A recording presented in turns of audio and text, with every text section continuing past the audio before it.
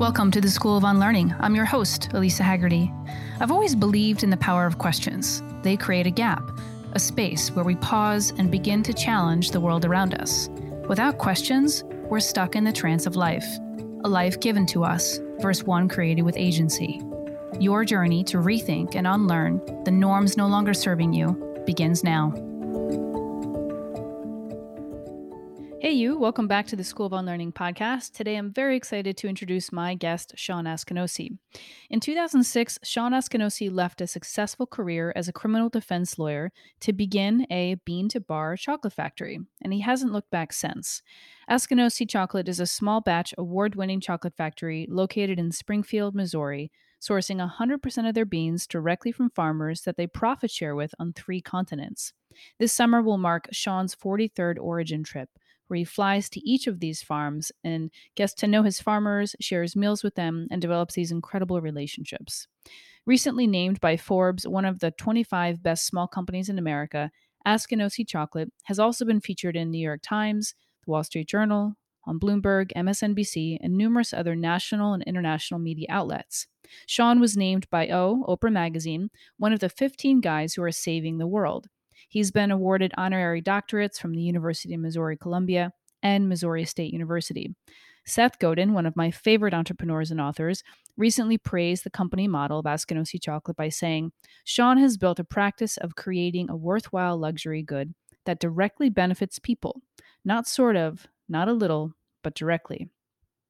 Shawn is a family brother at the Assumption Abbey, a Trappist monastery near Ava, Missouri, and is also the co-founder of Lost and Found, a grief center serving children and families in Southwest Missouri. His new book, which is how I found his work, is called Meaningful Work: The Quest to Do Great Business, Find Your Calling, and Feed Your Soul, is one that he wrote with his daughter Lauren, and you can find it on Amazon. So I first came across Shawn's work by reading his book. I don't know how came across this book, but I read it immediately, and I fell in love with his spiritual and incredibly thorough approach to finding a vocation, not just in your personal life, but in your work. I immediately started to Google and find out where his chocolate was sold. I rode my car down to a little specialty shop here in Brooklyn. I bought a bar or two. I sat in my car and I savored them and enjoyed them. I'm someone who loves to find meaning, not shocking, in the things that I do and also the foods that I eat. And if you know me, you know that chocolate is sort of a love language for me. So it's really honestly a great honor and a great pleasure to share this episode with you. This episode is deeply personal. Shawn and I connect on a very human level about grief and loss and finding meaning. And of course, we talk about chocolate quite a bit. So sit back and enjoy this episode and share it with those who you think would benefit. All right. Hi, Shawn. Welcome to the School of Unlearning. Hi. Thanks for having me. Of course. So we were just chatting before I pressed record about how much I love Askinosie chocolate and the product itself, and also what the product represents for the world and for people who consume it, and also the people who help make it, which is I think what makes your brand really special and quite intentional. On the School of Unlearning podcast, we talk a lot about unlearning, constructs and beliefs and habits that we have to kind of challenge and work with. But I think you and I both know a lot of that begins with our first core learnings. So I'd love for you to maybe share with the audience a little bit about some pivotal moments and key influential people who helped shape you and your worldview when you were younger growing up. And then we'll definitely get into the chocolate and, direct trade and all that amazing stuff. Sure. My dad was a lawyer, and so that was kind of the table discussion at home. And he was back then in the 60s and 70s. There weren't as many specialists as there are now, and so he did a lot of everything. But the thing that seemed really interesting to me, that was the most exciting, was the criminal work that he did. And he also did a lot of civil rights work, and he started legal aid in our community for people who couldn't afford lawyers. And my mom was a community volunteer. And so that was I think really a major influence on me just as a little kid, growing up and talking about those issues as a family. And Mm. the I guess the major thing that really shook my world and influenced my life as a young person was when my dad was diagnosed with cancer. And I guess I was 12 when he was diagnosed and 14 when he died. And that Mm, was that was and remains probably one of the greatest influences of my life, because it was sort of a it was a terrible situation, of course, when anyone has a parent or sibling or loved one that dies. But what made it really terrible was the way in which it was handled. This is the early '70s, and my dad was raised Jewish. You might imagine by my last name, Askinosie, which is really Ashkenazi, and he mhm. married my mom, a Southern Baptist farm girl from Missouri, and the families got along amazingly well. So my grandparents, lived in New York and were immigrants, and my other grandparents were farmers, Southern Baptist farmers, but they got along really well. And anyway, so I grew up Wow. Episcopalian, and but when my dad got sick, these people from the church came over and they would lay hands on him, and there was a little prayer group formed of about 15 people. And the leader, a man, told me one time to never talk with my dad about death, that if I did, it would be a sign of Mm, doubt and that he wouldn't be healed. And so I didn't talk with my dad about it, mm, and my dad kept getting sicker and sicker. The cancer spread. I was really worried. I remember, I rode the bus to school, and I remember this would have been in middle school. I'd get off the bus and run home to see if he was still alive. I can remember that like it mm. was, yesterday. And Yeah, but cancer is really a very unusual disease in that often when people have it, they go through periods where they don't even seem that sick. They can go to work and live life, mhm. and then they get sick, and then they're not. And my dad was in court trying a case the week before he died, but Yeah, and I was with him when he died. It was sudden, even though the cancer had spread everywhere. But he'd just been in court. He'd just been on a church retreat to a monastery, which we can talk about later. And he just looked up and stopped breathing about 10:30 that night, and I was by his bed and helping him get a drink of water. And that moment was the moment that has really shaped my life, because in that moment I was unprepared. My mom really didn't know what to do to help me. She was unprepared, young, and I was begging God out loud to not let him die. Please, please don't let yeah, him die.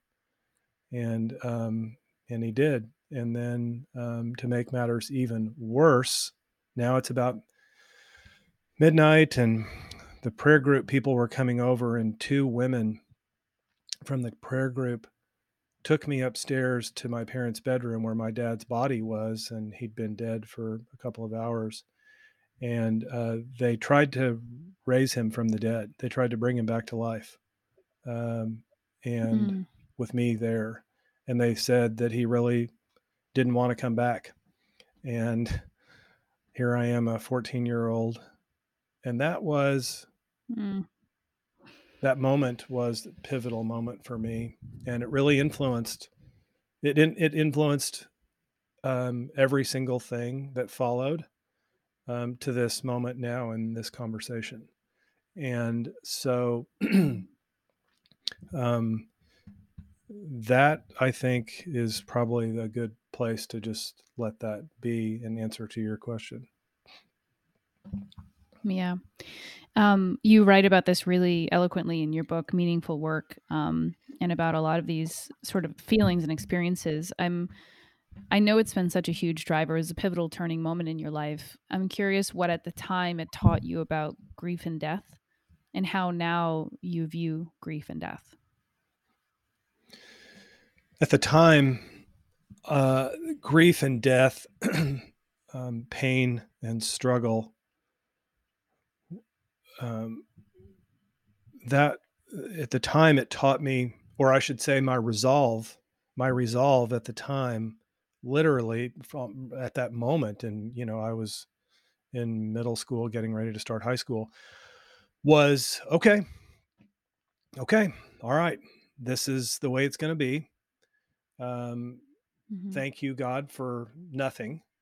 Thanks for not being there. Thanks for not listening. Thanks for showing me nothing.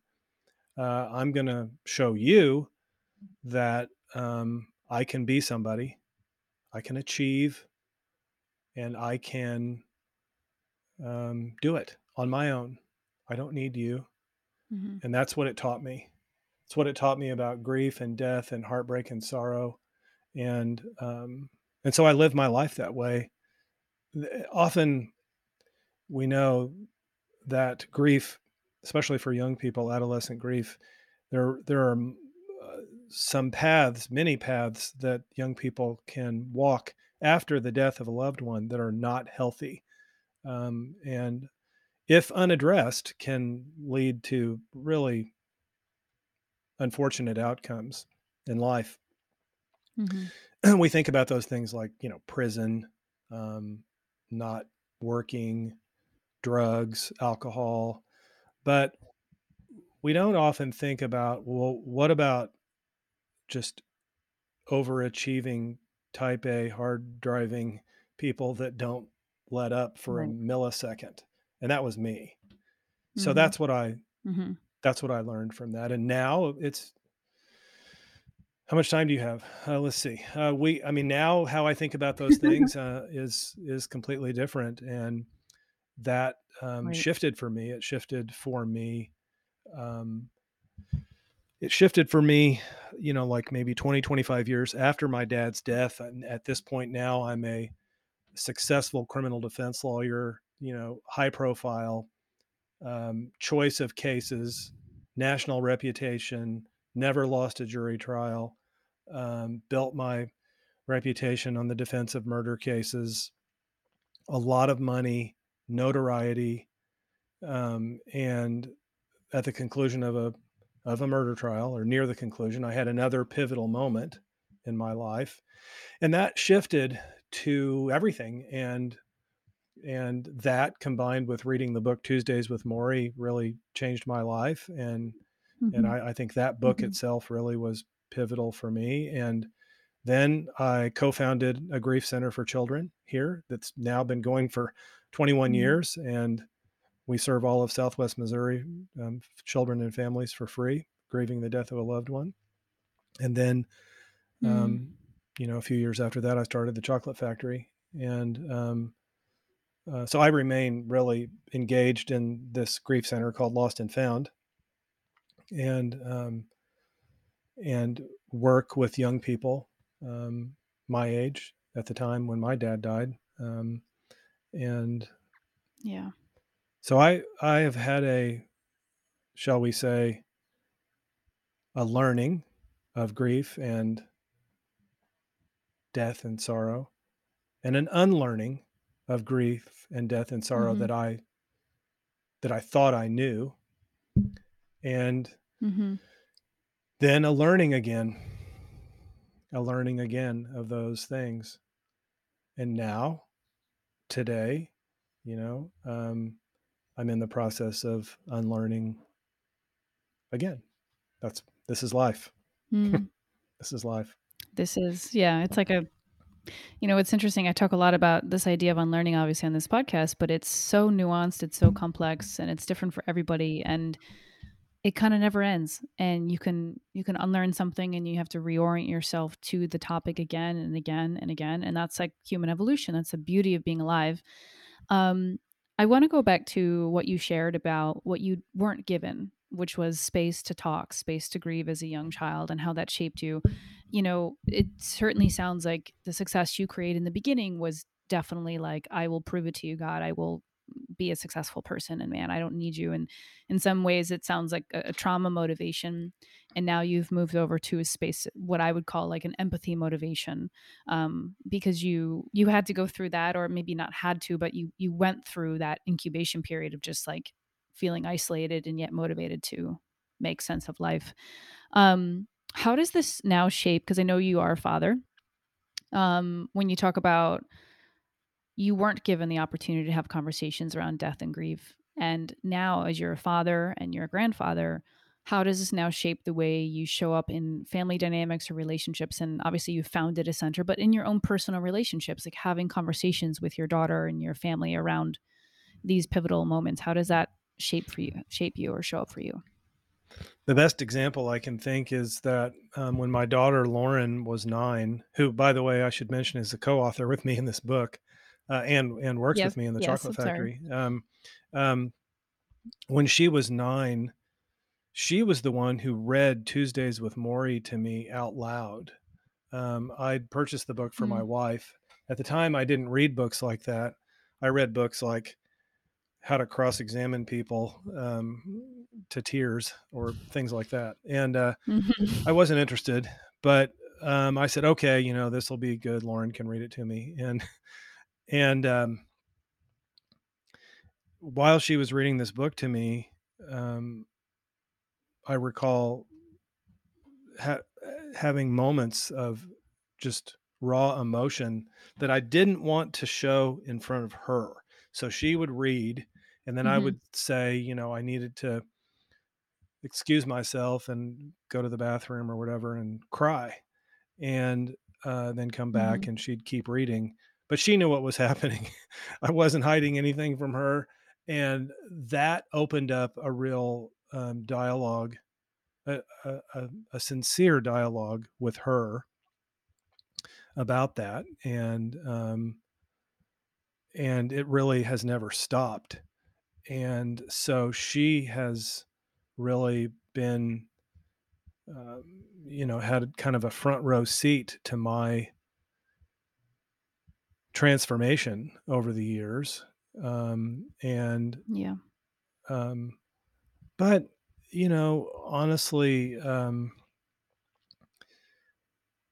she that this when a person in a family, like let's say me, if I experience trauma, and there's zero question that what I described to you earlier was trauma, I forgot to mention that also while he was sick, my mom could not bring herself to give him pain shots. She just couldn't do it. And he was in such pain with Mm, bone cancer and lung cancer and brain cancer, and this was before hospice. So I did it when I was 13. I gave right. my dad Demerol shots throughout the day and night, Yeah. and she just couldn't do it. And that was really, at the time, I wanted to help. I was like, let me do it. I can do it. I want to help. But over the years, I Mhm. realized that actually also layered additional trauma. And so what I'm saying, how you might think, oh wait, what does that have to do with Lauren? Well, my daughter, we um, we pass it on. We pass trauma on generationally, Mhm. sometimes epigenetically, and Mhm. I believe that. And so I unfortunately, I imagine and am pretty sure that I passed that trauma on to my daughter.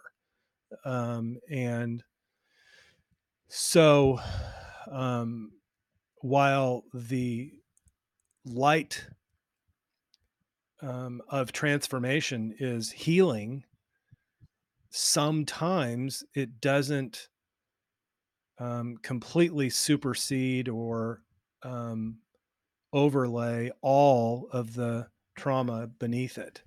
And so that can mean a pretty bumpy ride, especially as Mhm. you talk about this in your podcast, and but especially as you begin to do this work, it can be pretty bumpy. It can be a bumpy ride. Yeah. And that's so I don't want to Yeah. make it sound like it's all, unicorns and rainbows, because I was able to have these conversations with my daughter and my wife, who we've been married for 34 years. Mhm. And Mhm. so she also has seen this and been a great support to me, during these times. Yeah. Well, I think what you're, sharing in your experience with Lauren, and it also sounds like very very endearing and sweet that she brought Tuesdays with Maury to you and helped sort of add another chapter of understanding and processing grief to your world, which is a gift. Um, Well, you well, talk well, a lot and I about in your book. yes. Yeah, No, no, no, go I ahead. just wanted to say, and thank you for saying that, but I before we just leave that, I wanted to say too, and Lauren had her daughter Goldie, and Goldie Bell is her name, and she's 14 months old. And so, to further answer your question, I have not had, I haven't had conversations with Goldie, but I've spent a lot of time with her in her 14 months, and it's one of the greatest Mhm, experiences of my life. I mean, the experience of babysitting her or rocking her to sleep and being with her and pushing her in her stroller, I would say might be it. I would categorize it as maybe one of the, if not the greatest experience of my life to date.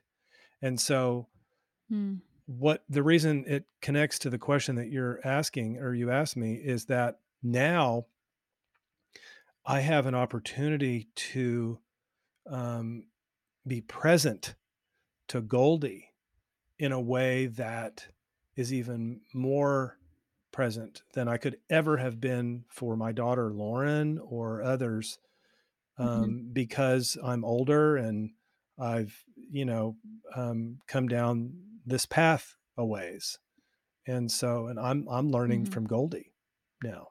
I'm learning from her. mhm, But I interrupted you. I'm sorry. I'm mhm. sorry. No, that's great. I mean, the way you're talking about, your granddaughter Goldie and, also the relationship with Lauren, your daughter, I don't know, I don't have children yet, but I always feel like what people say is when they have a grandchild, it's like love amplified. Like, they love their child unconditionally, and then they have a child, and it's this continuum of our experience here on Earth, and then you get a chance to Right. do it with a, sweet little one. It's I don't know. Yes. I'm Yes. happy you have that experience and you get to see her so often. Oh, thank you. Thank you. Um, I wanted to know that actually, have you heard of the author Ross Gay? No, I haven't. He he's I'll send you one of his books. It's called The Book of Delights, and he's an author, and he talks a lot about he each chapter is a book of like sort of daily moments that he's noticed that he finds delight in. It's a beautiful book. And one of his lines, one of his chapters, he says, you know, maybe when we combine our sorrow, maybe that's joy. And I thought of him and your work, and you talk a lot about in your book, Meaningful Work, the importance and the connection of joy and sorrow. So I wanted to know what comes up when you hear Ross's quote. Maybe if we combine our sorrows, maybe that's joy. What comes up for you? Our greatest our greatest joy is our sorrow unmasked. That's Khalil Gibran, Mm-hmm. and I think that's what he's saying. I think that's spot on. Mm-hmm. Um, so when we unmask our sorrows, we find great joy, and the deeper the sorrow, the greater the joy. He says, and Mm-hmm. um, I talk a lot about grief being the other side of love. I mean, but we often find resistance to this challenge and struggle of being with our sorrow and being present to our broken hearts. It's Mm-hmm. and to read about it is good, to for someone to listen to a podcast about it is good. To read about it is good.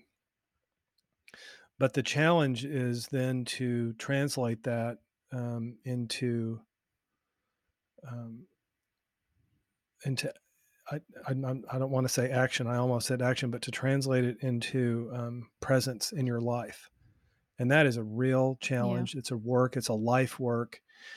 But Mm-hmm. that therein lies the greatest possible joy in your life. Yeah. Well, Mm-hmm. well, okay. Let's bring it back to what. But for the heartbreak that I've just described to you over the last minutes, I would not have the complete and total joy of rocking Goldie to sleep at night. It wouldn't I Mhm. would yes, of course, I would be happy. I would think this is great. I love this. But I can tell you from personal experience that it would not be the joy that it is today, but for the heartbreak in my life. Yeah.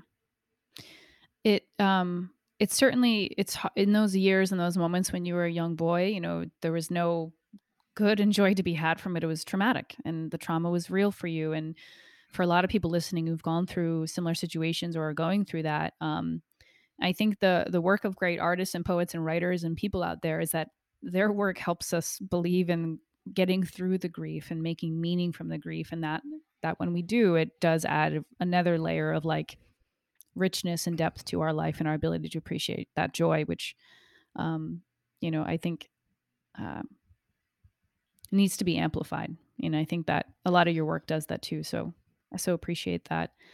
Um, I'm going through a similar well, not similar situation, a similar situation of grieving. I talk about this often. My dad has late stage dementia, a Mm, form of neurological decline that sort of renders him not capable of seeing and walking and, of course, remembering. Um, it's been about 11 years now of walking with him through this path and him. And I think of him, and he would love your book, by the way. He very much liked that growing up. Um, and it's a share, number one, that I understand that. And number two, I've had years where I'm just like, this is not human. Like, why would this happen? This is not okay to. I understand we're all going to die. I get that. Like, that's the most common thing we have in common. Like, we're all going to pass. But I'm like, sometimes I get so mad. I'm like, why do we have to crawl to the finish line? Like, where's the humanity and the dignity in that? And I've had years where I'm just angry, just like mad. Like this man who had this great soul who wanted to like do all these things is struggling in that way. And that's not unique to him, right? That's everybody. But I'm watching it, and then I have these moments with him where I drive to New Jersey to see him usually once a week, and we're sitting on the couch, and he's silent. He's mostly quiet now these days. He doesn't say a lot, and then out of nowhere, he'll just say, "There's only love." Like it'll be hours of silence, and then he's just like, "It's just love." He'll just burst out in these things, and these things are just going on in his mind and his soul, even though his mind is atrophying. And there's immense heartbreak. Sometimes I feel numb to, and other times I'm just like, oh, like I get to decide the meaning from this, but it's a moment of joy and sorrow that um, the little moments of joy with him these days allow me to keep moving. It's just these little micro moments of joy with him that somehow allow me to keep making meaning from it. mhm. Yeah. How much influence has that had, like, say, the last 11 years over your own daily life? So your let's say your professional life or how you spend your day. Yeah, that's a great question. I think it has driven me to sort of like you mentioned earlier on in life is like achieve, like make sense of this independent of the heartbreak. And I think for many years, it drove me to just squeeze every inch of possibility and potential out of life because I was like, it could end. And also, he would want that. And in the last couple of years, I've softened a bit. I'm less determined to squeeze every inch out of life. I'm more just determined to enjoy the inches. And I think that's helpful. I attribute some psychedelic experiences, guided psychedelic experiences to that, and a lot of meditation, a lot of prayer, and a lot of time in nature to just making peace with it. And so I'm less determined to squeeze things out of life, more just to appreciate them. But I still have my moments. Mhm. Would you say that But I think those ex about, No, go ahead. or go No, ahead. go ahead, go ahead. No, no, no. You said, "I think about." Go I ahead. Yeah, one of the things I think about, and similar to your work, is you're a creator, you're an activist, social good, and also you're a storyteller. And I think about him and his life growing up. He was a storyteller, and I think about this idea of being a part of a continuum a lot. And when I was little, like very little, I'm the youngest of 7 kids for anyone listening, just for context. We lived in this little town in Pennsylvania, and he would write in the town newspaper, little articles every Sunday. So he loved to write, he was a journalist. And I think about this podcast and telling stories and sharing them, and I think, I told him the other day, I was like, "I have a podcast." He's like, "What?" So he doesn't know what it is. But I think a lot about the continuum of, like, carrying on, the traits that he has given all of us, and this idea that I know he'd be proud, and he is inherently, but, um, yeah, I think about that a lot. Mhm. What I was going to ask is, did those experiences that you described, the psychedelics, prayer, meditation, were those the sort of pivotal moment for you when you described you sort of shifted to not being so feel like you were so pressed to squeeze every moment of every day? Were those the experiences that helped Yeah, you with that? they were helpful. I mean, a lot of meditation retreats, and then years of just small daily practice at home, but the one experience this past June, I was in Costa Rica, and we set intentions and we fasted and we did this experience to connect with our world with, psilocybin mushroom. And it was beautiful because one of the things I got from it, I don't know who was telling me all these things when you're on this journey, so to speak, is that there's so much more. There's so much more out there. There's so much more than we can even begin to fathom, and that I don't need to be scared for him or for me. And I think that was really reassuring. I think it was something that I've heard a lot through different religious texts and also just being a human and poetry, but to really experience it on a different physiological level was really helpful for me. It shifted things pretty Mm, tremendously. mhm. And so I think, consciously doing those activities, like with the right intention, really helped me shift a little bit. But everyone has their own experience and pivotal moments in shifting, you know. So Well, the reason I ask is because you said something I think that is key, and that is sometimes for some people, I don't know exactly why. There are probably books written on it, but when you experience pain and heartbreak over a number of years, let's say like you have with your dad, or me with my dad, um, we we don't want to we find ourselves not wanting to feel the way we're feeling, and we don't really know what to do mhm, about it. And we read and we read and we talk to people, and we can intellectualize mhm, concepts that seem like they would provide a kind of balm for our woes and our troubles. But sometimes the experience is so buried in us and so much a part of who we think we are, even though they aren't. We can talk about that later. But um, mhm, that it requires what you said, and that is a physiological, that was the word you used, understanding. I mhm, call it a knowing, a knowing. It's one thing to mhm, have faith in something or to even sort of intellectualize concepts, but it's quite another to have a knowing experience. And often I think knowing is connected to, at least for me, and I think maybe based on what you just said, you, a sort of physiological shift, that mhm. gives us, and I'm not talking about certainty here. I don't mean to say that. I'm just Right. saying that it's a knowing experience. And then what happens, I think, and maybe you share this, I do, but then what happens is once you have a knowing experience, the next one comes easier, and then the next is easier after Mhm. that. Why? Because we're open to it. Mm, We're ready for it, not yeah. necessarily to be the same that it was before, but we're open to that, to the Mm, wonder of it. in a way that we weren't before, Mm.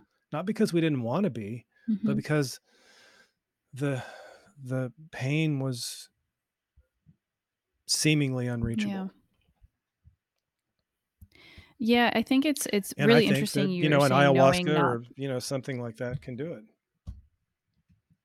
Yeah. Yeah, go ahead. I think that it's really interesting you are clear about knowing is not certainty, it's not that. It's sort of to me, it feels like a deep sort of guttural deep level of intuition of just this grand understanding of this temporal experience that we're all having, and then these moments of grief and these moments of loss and trauma. And the one thing for me that is helpful, and I don't know if it was helpful for you at some point when you made peace with or you came to a different level of understanding about your dad's passing, was I developed in these micro moments with him leaving and coming and going and not being sure what I would see when I came next to see him, is this level of like emotional confidence that not just this knowing that this is part of this experience and this is actually very painful, but very intentional by whomever is orchestrating like this whole Mhm. song and dance on planet Earth. It was just this sense of confidence. Like I can handle this loss. I can handle another thing. Maybe the next time I see him, he can't speak fully, and I can handle another layer of loss. And that confidence has helped me each time sit with it and sit with it and sit with it. And that is the only way I could. That's the way I've shaped my experience to go through it. Is just that I think when we have confidence in our capacity to sit with grief, we can sit with it longer and sit with it more. And it's like a skill in some ways. You end up being more able to sit with a person in grief versus running away from it at times. So I don't know if that resonates with you, but that's what's coming up for me on my end is like this sense of confidence and almost like a skill building, which is very contrary to what a lot of people think about with grief and death. It's like, it's what? Like, I don't know. Maybe that's how I'm like manufacturing in my head, but I think grief and sorrow and heartbreak are a language that we can, if we choose, um, to develop some fluency with. And it sounds like mm, that's what you've done with your dad. It's almost like when you were saying that, I was thinking that it's almost like you have this confidence in being able to handle not handling it, um, hmm, which totally. is which Yeah. is which means that we can allow ourselves to. Pema Chodron has a book called "When Things Fall Apart," and so we can let things Yeah. fall apart, and at the same time have this almost non-dual experience of knowing that, Mm, as you say, gives us confidence that it's going to be okay. yeah. That's a beautiful book. Shout out to Pema, whoever is listening, go read her books. Mm, She's a yes, great wonder. please. Um, Yes. It's interesting. I don't know if this is connected entirely. When you said earlier generational trauma that we pass that on, I firmly believe that too. Books like The Body Keeps the Score sort of speak to that, and other bodies of work speak to this idea of generational trauma. And we've also been talking about this physiological response of feeling our way through trauma, not thinking our way through trauma, and how important that is to transform the energy of loss. And I want to ask you what relationship making chocolate, because it's a physical relationship, is with your hands and your senses, and you have to taste the chocolate and you share it. It's definitely a full body experience, chocolate. So I want to see if you can connect the dots on just the beginning days of you making chocolate. I know you were a full time lawyer at the time, and what relationship that's had to you working with your human experience or grief at all. The the beginning of this chocolate making experience for me was really just I didn't know how to cook. I didn't know how to make anything, and I bought a big green egg to have a hobby, and then I started grilling, and then I started baking after that, and then I started making chocolate desserts, and not really understanding where chocolate came from, and so when I was making chocolate for the first time, it seemed kind of magical to me. And I think that's one of the things that drew me in, because I was really searching. And my book is really about this kind of 5 year path of still practicing law, still doing my day job, but searching for what to do next.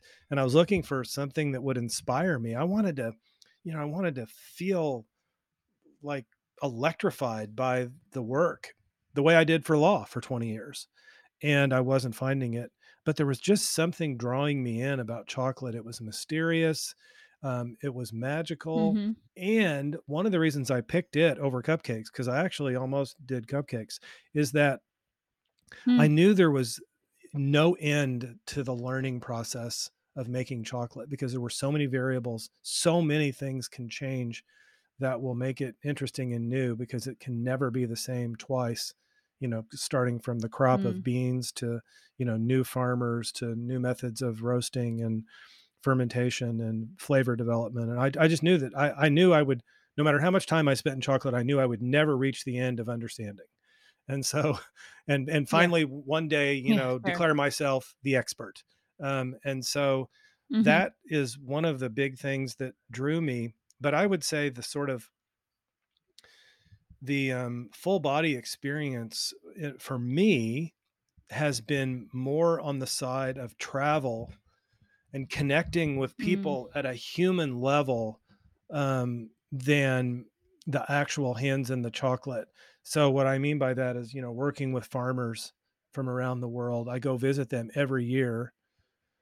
Um, and at least I did in the before times. And hopefully I'll be, traveling again, soon, to Tanzania, Philippines, Amazon, Ecuador, where Mhm. we buy beans. And some of these farmers I've been buying beans from for 15 years. And so I have a Yeah. relationship with them, and I know their families, and they mean something to me, and I know that I mean something to them. One time I was in Right. Tanzania and talking to this elder in the community, a farmer, and there were some other people in his house, and they wanted to know what nursing homes were in the United States. They didn't understand it. And he asked me if, Mm. and once I kind of explained it, he said, "Well, when it's that time for you, we'd like for you to come and stay with us, and we'll take care of you." And he wasn't joking. Wow. And that's the kind of relationship that I have with farmers, and that exists to this day. And it's one of the reasons why during COVID that we've received some of the best beans we've ever had in years. I didn't go look at anything. They just did it because they Mhm. care about us. They care about me. And that has been quite heartwarming and gratifying. And the other thing that we do that Mm. really is very experiential is, working with young people and trying to inspire young people in our community about small business and farmers and the world around them. And that's our Mhm. Chocolate University program. And so those experiences for me have been more um, piercing in the sense of experiencing the veil lifted, in rare moments that I'm able to see when it happens. And that really is the Mhm. best way I know to connect the dots, um, because that's what we've been talking about. Those moments of seeing, and knowing, Mhm. and I Mhm. have experienced those at work too. Mhm. Yeah. I love that about your work. I'd love for you to also talk a little bit about the value and the importance of direct trade versus a lot of the other sort of ways that we target and market chocolate, like fair trade. Can you talk to us a little bit about direct trade and why it's so important to Eskinosi chocolate and also to the farmers that you work with in the world around you? I learned about direct trade from Intelligentsia Coffee, based in Chicago, and they were my mentors on this in the beginning 15 years ago. And they really pioneered this effort in coffee around the world. And the reason it's important to me is because it's relationship driven, and as opposed Mhm. to third party certification driven like fair trade. And ultimately, farmers Mhm. get more money in our version of direct trade.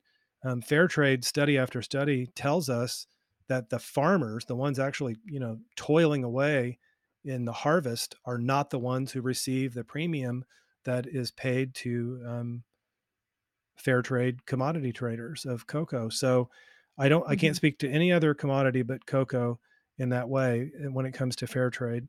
I think fair trade has become sort of a victim of its own good marketing, and people feel like they're making Mm. conscientious purchase when they do that. And unfortunately, the farmers just don't get the money. But for us, it means going there.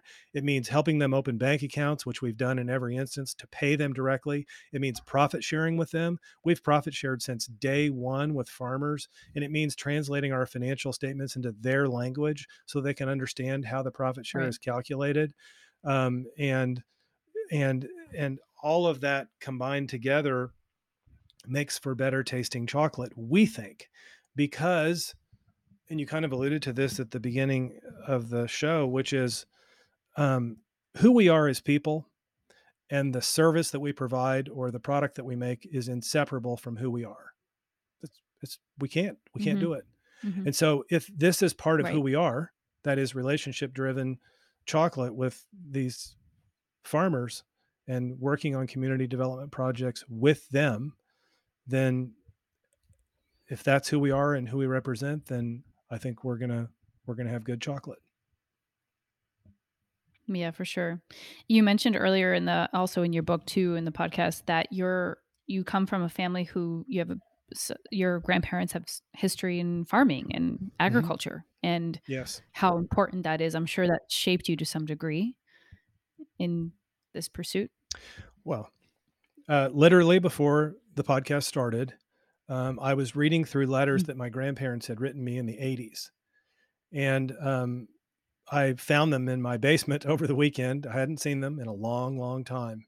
So before the podcast, my preparation for the podcast was to read the letters that my grandparents had written me that I hadn't seen in maybe 35 years. And Wow. it'll be hard for me to share this without becoming emotional, but I will tell you that um, my grandfather, my grandparents were both people who led a simple life.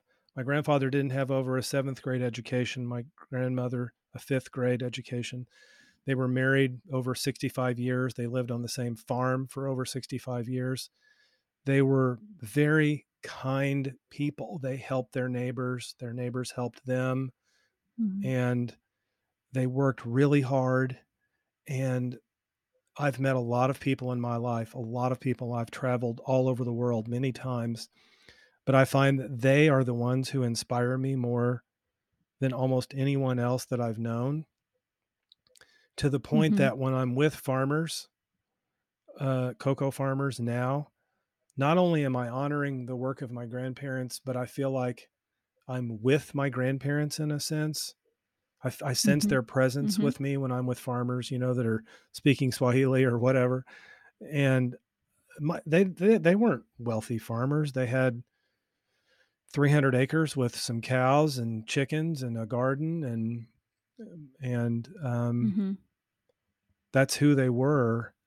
And to read their letters about you know the garden and the weather and Mhm. going Mhm. fishing and other family members, they were just simple kindnesses that I'm sure that when I read those in the '80s, I dismissed them. I don't now. Mhm. Just as when I was a teenager and I spent so much time on their farm, I didn't want to bale hay or do those chores or go, collect the eggs Mhm. and hoe the garden. And I was probably a jerk about it, especially in my high school years. But so I regret that now. I regret that behavior. But my grandparents know, I really believe they know how much they mean to me now and how they inspire Yeah. me now Yeah. and how they drive me, in this business that I have. So I I welcome their continued influence in my daily life. Yeah. I feel like maybe our teens and 20s, we're trying to get away from everything that represents home and lineage and soul and spirit. I mean, like not majority, but like a lot of times. That's why the teen years are Hmm. rough, and the 20s is like, you're just like escaping. You might move to a new city, you take on the job that is everything but your family. You really do. And then I feel like, Hmm. I don't know, your 30s, 40s, 50s, you just keep coming home. It does feel like the older Yes. I get, I'm like 37. I'm a whopping 37 here. But the older I get, I'm Hmm. just like, it feels like a coming home and coming home to, again, I keep talking about this idea of like a continuum, this idea of lineage, this idea of spirit and soul. And obviously our grandparents and our parents and even our the next generation, our grandchildren represent all of that, but also it's found in the experiences of farming and the product that you now make. And I think that's why I love a company like yours, Askinosie Chocolate, because every time I eat it, I'm like, there's like a soul to it. There's like literal soul. I'm like, I know the story, I know the people. And to me, like from a consumption perspective, like that's kind of like essential. Like I need meaning in food, or else I just, because it comes from the earth. Like I can't go eat Hmm. random chocolate that doesn't have a story. Do you know what I mean? Hmm. I do. And I think that what happens in our 20s, or our teens and 20s, for some in their 30s, for some in their 60s, but we spend a lot of time developing our what Thomas Merton would call our false self or separate self. Mhm. So as we're exercising that muscle, which can become quite strong, um, Mhm. we we are we are stepping away from who we really are. And then I think we have these moments and these opportunities, as we talked about earlier, these pivotal moments of possible transformation. We could go either way. We can either see Mhm. it Mhm. and step into it Mhm. and embrace it for all of its pain and sorrow, and as poet philosopher John O'Donohue says, to step into the threshold, the in between place. It can Mhm. be very uncomfortable. It can be dark. Um, but when we do, then we have this opportunity to sort of, to use your word, pivot. And another word phrase that I've heard you use in your Mhm. podcast is become who we are. And when we Mhm. take the opportunity to become who we are unlearning all of the, development and process of exercising and of this separate self, this false self, because that's not who we are. It's Mhm. nothing. It's not real in the Yeah. non-dual sense. It's not real.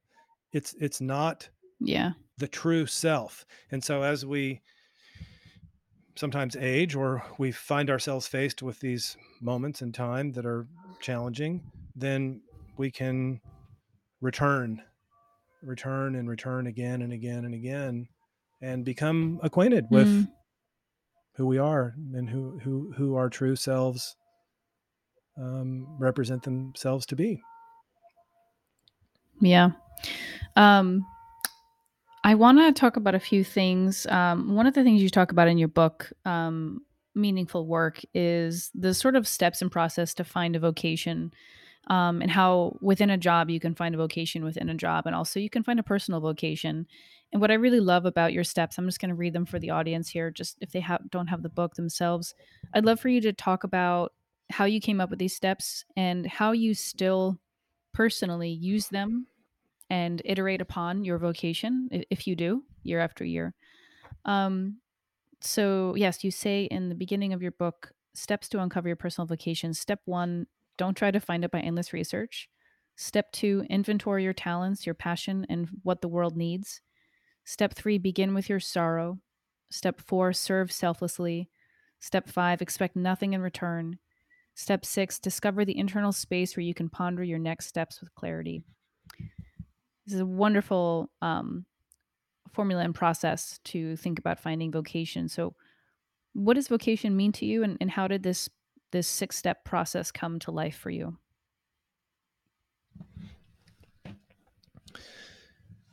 The the idea of vocation or calling is um, often It's often in a place of hiding in us, waiting to be heard. Um, I think it's always there. I think it's an expression of our souls, and we have opportunities and periods in our life when we can see that and hear it more clearly than others. And I also think that how we interpret it at different times in our life um, is change something that changes, with time. And as you Hmm. said, for me, so I'm continually in the process of listening to the fine tunings of what might be my vocation, this year or this month or next month, and can even relate it Hmm. specifically to projects that I'm working on. And so one of the things for me is that one of the things for me, especially recently, is that I'm learning to um, not do certain things. So in other words, so sometimes a vocation can be that of a negative, which is, oh, okay, it's my vocation to not do this, which might be a really, you know, socially beneficial thing for the world, but I'm not going to do it. Mm. And Hmm. so that's the recent part for me. But I would say, in terms of these steps, which I hate to even call them steps in some way because they are. I mean, I know I listed them that way, but I don't want it to sound as a prescription because I'm just hopeful that some Right. in your audience will, connect to this idea. And really, it's centered on um, kind of peeling back the onion and layer after layer. And the first idea is, just you're not going to find this in the Google search box. Please, I'm begging you, don't do it. I've tried it. Many Right. millions of people have tried it. And and let me just say parenthetically, in August, 4.3 million people quit their jobs. That's a lot of people, Hmm. okay? And the Hmm. workforce is literally just falling away in such measure that our economy has never seen this before. At least as far as them Hmm. keeping records. And Gallup says that 41% of the American workforce is actively thinking about quitting their jobs. Okay. And so Yeah. these many, many, many people are going to quit their jobs today. Somebody's going to quit their job. They will find another job, and they're going to find it because, oh, this feels better. It seems better. It's shiny. It's a new thing. They want me. That Hmm. feels good. Okay, cool. When do I start? Monday? Awesome. Or maybe they will say, I'm going to think about doing something else, and I'm going to look at this intersection of my talents. That's a list. My passions, that's a list. What the world needs, that's a Hmm. list. Where do those things Hmm. intersect, and what does it mean by world? Is it, how do we define that? That's cool. Okay. You can take a job, and that's good work right there. But if some of these folks, please, if you're listening, I'm begging you to just go a little bit deeper, just a little bit deeper before you spring to the next job. Because my point is Right. that it's possible if you don't, you're going to be right back where you started from. And so, what does that mean to go deeper? And that's what Yep. I'm talking about, beginning with sorrow. And this isn't for everyone. I know Hmm. I'm just talking to a lane of people who've experienced or are experiencing heartbreak.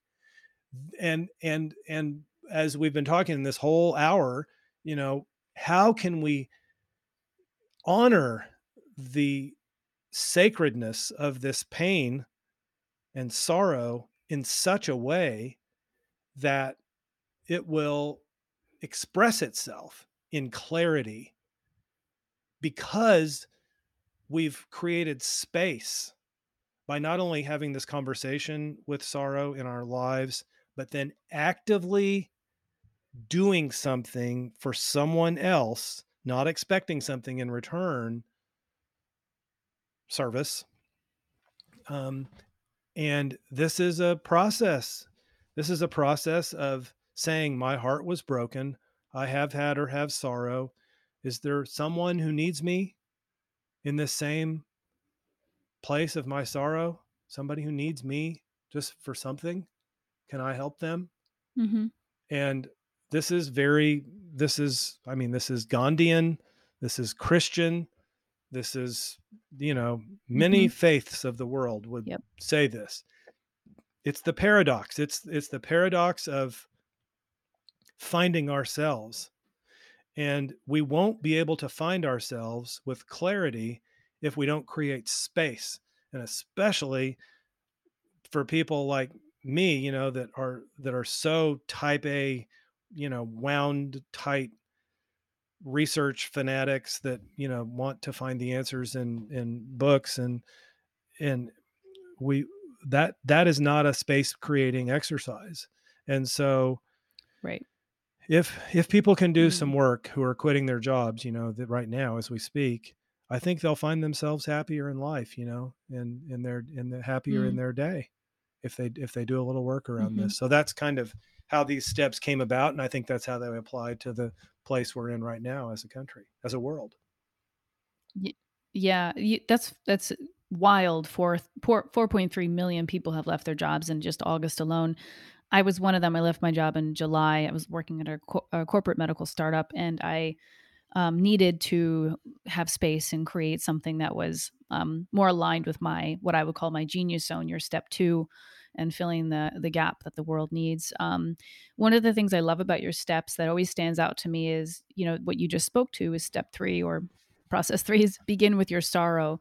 I think that's very contrary to how a lot of people perceive work and doing and having a job and um, I just I love that. So I actually have a question for you. I have a sense of based off your story, your work, your book, what has broken your heart today. But I'm curious, what breaks your heart now, and how are you working with that to create space and continue to weave it into your work?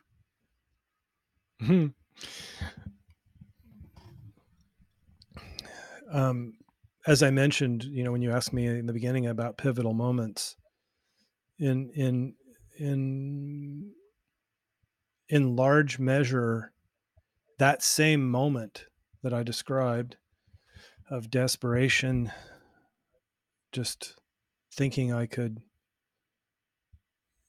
say the right words and my father wouldn't die, are with me Mm, today. But um, this notion of healing is, I think, not it's not linear, and it's not once. So mhm, I think this is often the sort of misconception, for example, with that some people have with psychedelic experiences, is that they think mhm, that it's a one and done proposition, or that the experience itself, rather than the integration after it, will be the thing that mhm, gives healing. And while for some people that may be true, um, what I think is that the hurt and the major brokenheartedness of our lives can, you know, rhythmically rear its head in our lives over and over and over again, yep, not as something to be yep, conquered, but as something to learn from, as a teacher, that mhm, we befriend and welcome. And so mhm, that is the thing that um, that is what is present right now for me, spiritually. And I would say this has been, as John of the Cross would describe, a dark night of the soul. Um, mhm, and I'm not Catholic, but I am very connected to the monastery. I mentioned to you my dad went on a church retreat the night before he died. Well, I'm very connected to that monastery and have been for over 20 years. And so the dark night of the soul is what I'm experiencing now, and have been for about the last 6 to 8 months. And so I am in a rhythm of learning right now. So when I wrote the book, mhm, this was very clear to me, um, in that moment. And it took 3 years yep, to write, with my daughter, and um, and so I'm not those. And when I thought about, oh, maybe I'll start a chocolate factory, I had, a big moment of clarity. But I'm not afraid presently of a lack of clarity. And so Mm. I'm I'm willing to to be present in the dark night as best I can, without trying to fix it, without trying to get out of it, without trying to Mm. um, do anything other than to be present to it and listen to it and let it be my teacher from now until whenever it's not. And Mm.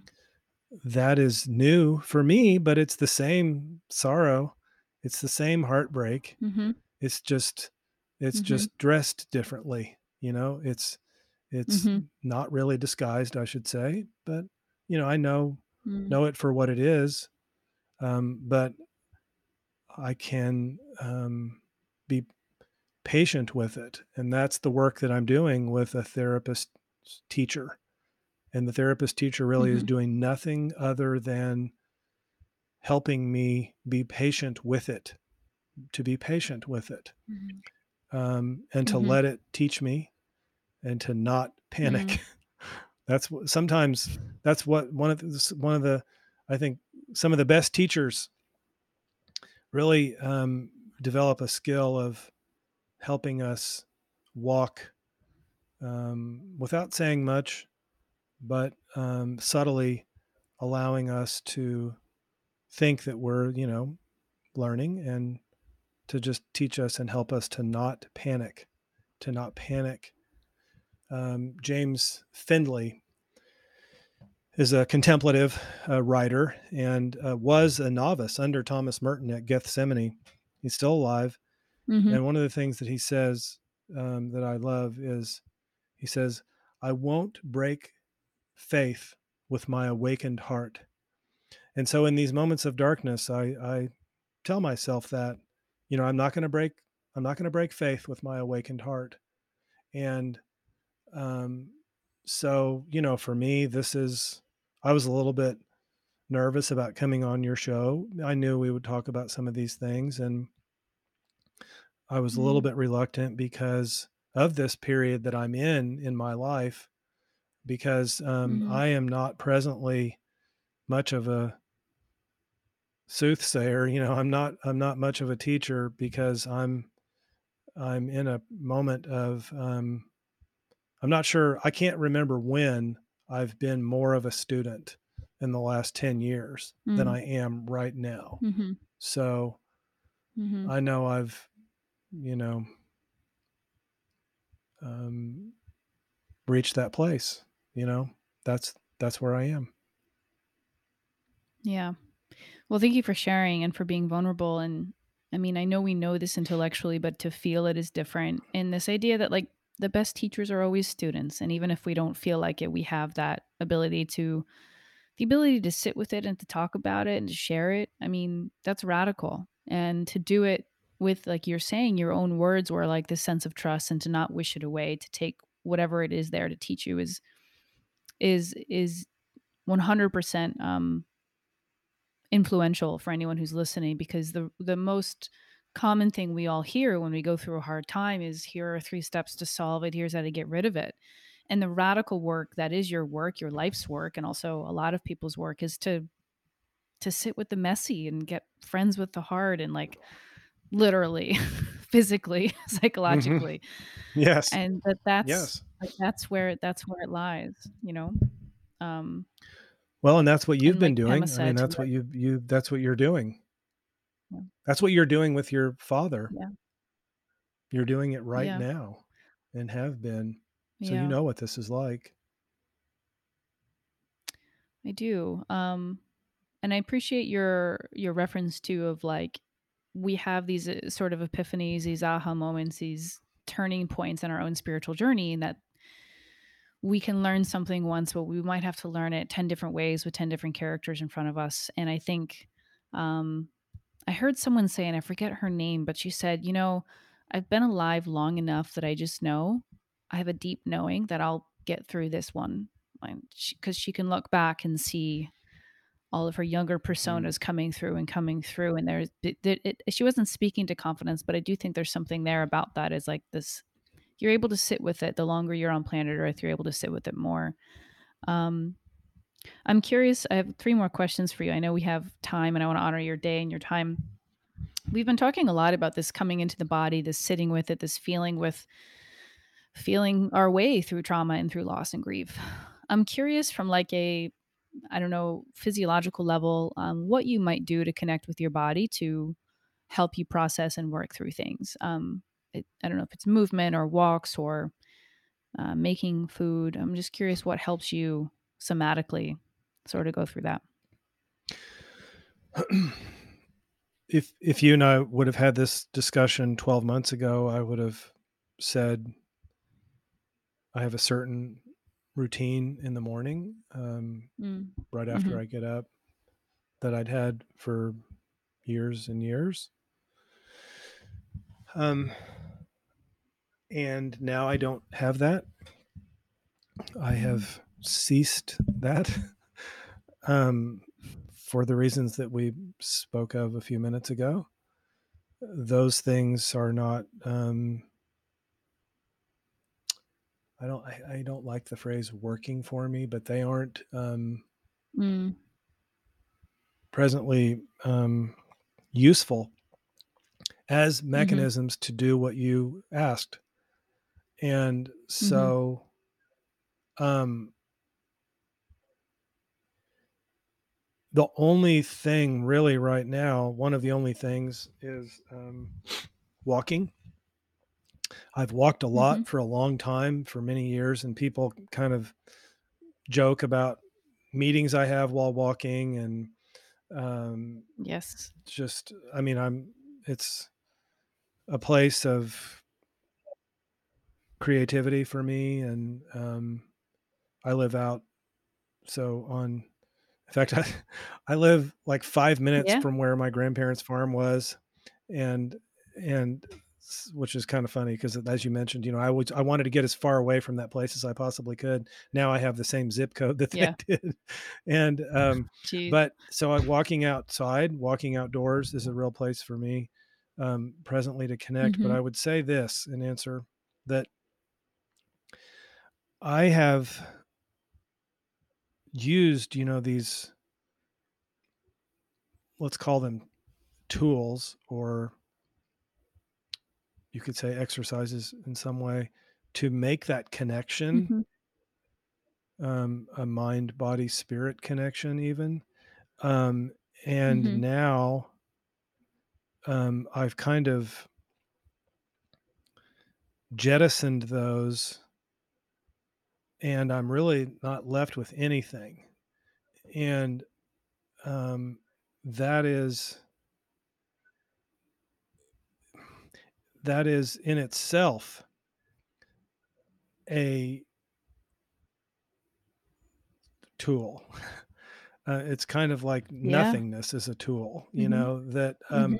which is a Mhm. scary place sometimes, because sometimes we can get, especially if you do them long enough, the tools are like our little Yeah. We have a facsimiles. whole They're the toolbox. facsimiles of yes, right, right, Yeah. and then more tools, and Mhm. to not have them, or to not pick them up and to not use them, can be scary at first, and that's one of the benefits where I think a really good teacher um, can help you with that, and that's where I am right now. Okay. Um, I appreciate walking so much. I live close to a park here in Brooklyn, and I'm often found just walking, wandering through the Mhm. through the trails. It's one of the best things. My second question to you is, what are you actively unlearning these days? You might have already alluded to it, but what's one thing you're sort of marinating on and unlearning about work and life and wherever you are? Um, I knew you were going to ask this question. Mm, So it's okay if you want to take I, a pause too. I I wanted to my favorite quote from Thomas Merton. For those of your listeners who don't know, he wrote Seven Story Mountain. He died in the late '60s. Maybe the most famous American monk to live, Mm-hmm. and Pope Francis mentioned him in his address to Congress as one of four great Americans. But Mm-hmm. Thomas Merton said, "It is the insatiable thirst for recognition of the excellence which we so desperately need to find in ourselves to avoid despair. This claim to omnipotence, our deepest secret and our inmost shame, is, in fact, the source of all of our sorrows, all of our unhappiness, all of our dissatisfactions, all of our mistakes and deceptions." And so the unlearning for me in that sentiment is,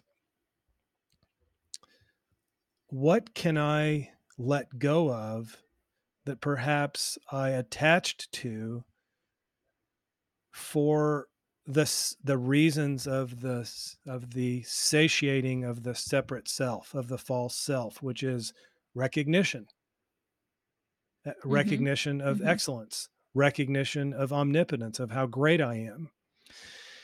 And Mm-hmm. so the unlearning for me right now, and well, I mean, I've for the last 30 minutes we've talked about unlearning. So, but I'm bringing it to a Mm-hmm. very Yeah. practical Yeah. standpoint of work.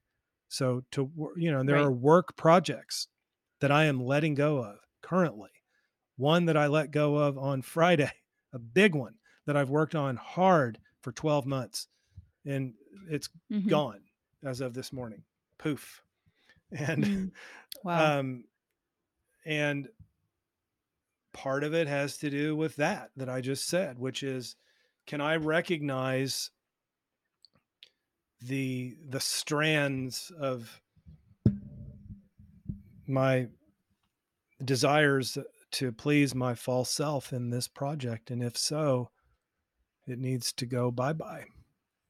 Um, Mm. or I need to Mm. be able to transform it into something that is more Right. connected to my true self and my soul and why I'm really Mm-hmm. here.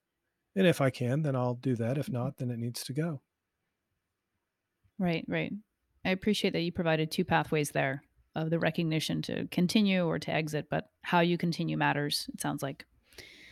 Um, Thank you for sharing that. I'd love for you to share. This last question is just, when you don't have to give it a proper definition or anything, but like, what comes to mind when you think about the term unlearning? What feelings, thoughts, emotions, words come up when you think about unlearning?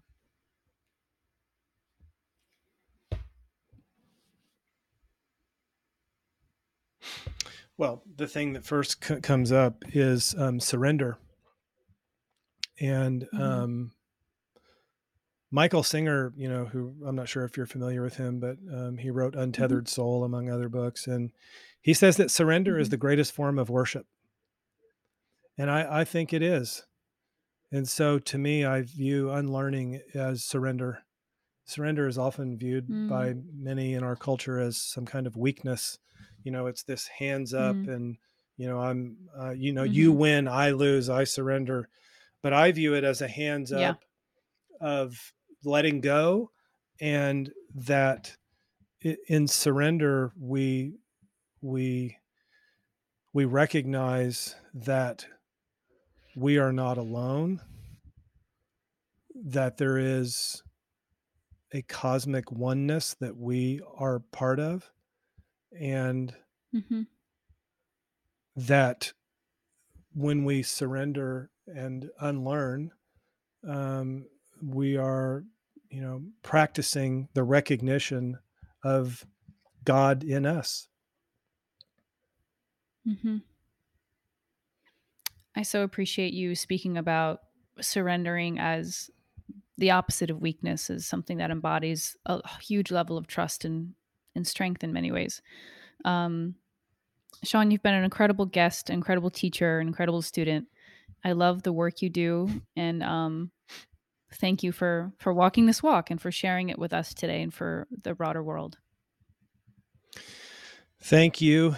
Thank you for having me and for asking these questions. And peace to you and your father and your family. Thank you. Thank you for listening to our episode today with Shawn Askinosie. You can check out the show notes. I've actually included a TED Talk that Shawn did and also links to Askinosie chocolate. And for a limited time, we're doing a giveaway where if you like and follow the Soul Podcast on Instagram and Askinosie chocolate, you will be entered to win not only beautiful, amazing chocolate from Askinosie, but also the book Meaningful Work. So go ahead and check out my page on Instagram at the Soul Podcast and enter to win.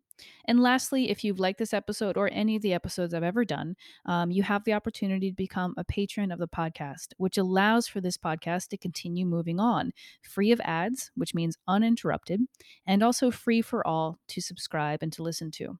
So you can check out the link to become a patron. $5 goes a long way in keeping a podcast like this going. The link is in the bio and in the show notes. Thank you.